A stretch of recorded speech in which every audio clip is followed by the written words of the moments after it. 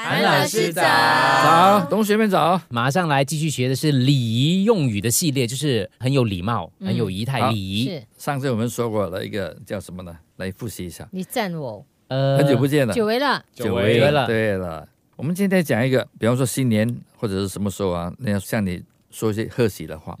比方说你得奖了，哎呀，恭喜得大奖，你怎么说呢？应该的，应该的，应该的。我不要脸哦，应该的，应该的。等很久了，对。通常我们比较简单的讲，谢谢你啦，谢谢你谢谢你的恭喜啦。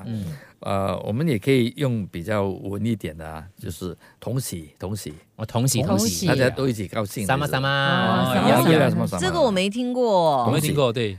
道贺嘛，比方说大家都一起圣诞快乐啊，同喜，要不然你就重复他的话了。中秋快乐，就中秋快乐。我觉得至少这次，比如说别人传简讯给你，跟你讲圣诞快乐，你可以说一个同喜，也祝福你，祝福你的意思。你可以回同喜欢喜的意思啦。我婆婆以前是讲大家一样啊，对，一样，把同喜听起来就比较很像文的，不那么文了，就什么什么的意思，就是一样。好，我们所有听众记得哦，如果在节日的时候心里有人祝你恭喜发财的话，你就说同喜，也祝福你跟家人这样子哦。可是我最怕一件事，就是当你生日的时候，人家祝你生日快乐，然后有时候你会反应不过来，你就说你也是，可是明明就不是他的生日，但这个就不可以用同喜，不给同喜，然后不给同喜，对，就谢谢生日快乐，谢谢你，谢谢，对，好啊。那么送礼给别人，我们请您笑纳，对，笑纳，笑纳，笑的笑着接受，笑着接受，笑纳，请笑纳，笑纳。如果你说，哎呀，不好意思啊，我不可以接受你的礼物，哎，确实不公了，老师，怎么好意思呢？我讲人来就好，人来就好，一面讲要一面拿过来的，手要握紧。如果你不想接受啊，你还要讲一句话，就是 OK， 不要客气啊，我不可以拿你的，你不可以说我不可以拿你的礼物。我知道，我知道，给我机会，什么？两个字，演出来，两个字，我本来以为是我不配，我配三个字，跪下来讲这句，我不配。我本来讲谢谢你送我礼物，想到了是吗？不能要。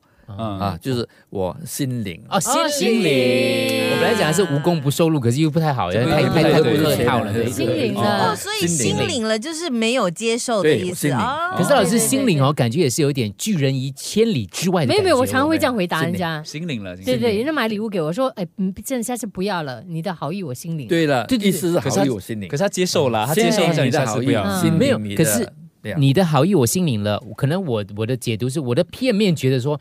没有其他的用语了吗？就是比较亲密一点点 ，close 一点点，感觉好像拒我于千里之外的感觉，很客气的拒绝啊，叫心领哈。对，OK 好，我误会你了。好，原来你是客气的。是的。再来一个是比较常用的是问人家的年龄哈，贵庚贵庚是一般的啦，一般的。我通常都这样问他的，52啦，丽梅。你看，老师很坏的嘞，我没有那么老，每次给他讲的那么老嘞。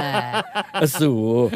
对，这太过了啦，这个太过分了。对，但愿年年25啊，是一种祝愿的嘛。比方人家说我今年多少岁了，我说我年年58。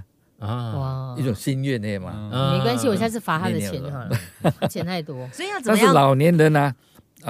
就应该用高寿，对。可是几岁才可以用高寿？老年啊，通常60以上啊，60就可以了， 60可能都不可以了。因为现在我们80、70，你问我高寿啊，我总觉得我有这样老吗？对，不太适合吧，80、90以上吧。OK，他年纪大了，你要问，你说年纪大了，老爷爷你今年几岁啊？哇，你把人家当孩子了，几岁？那50多岁的要怎么问呢？什么鬼？贵庚啊？你看这我50多岁，我还没有啦。贵庚啊？可是老师，这样正确的用法是什么？怎么样问呢？高寿，比方老伯伯，你今年高寿？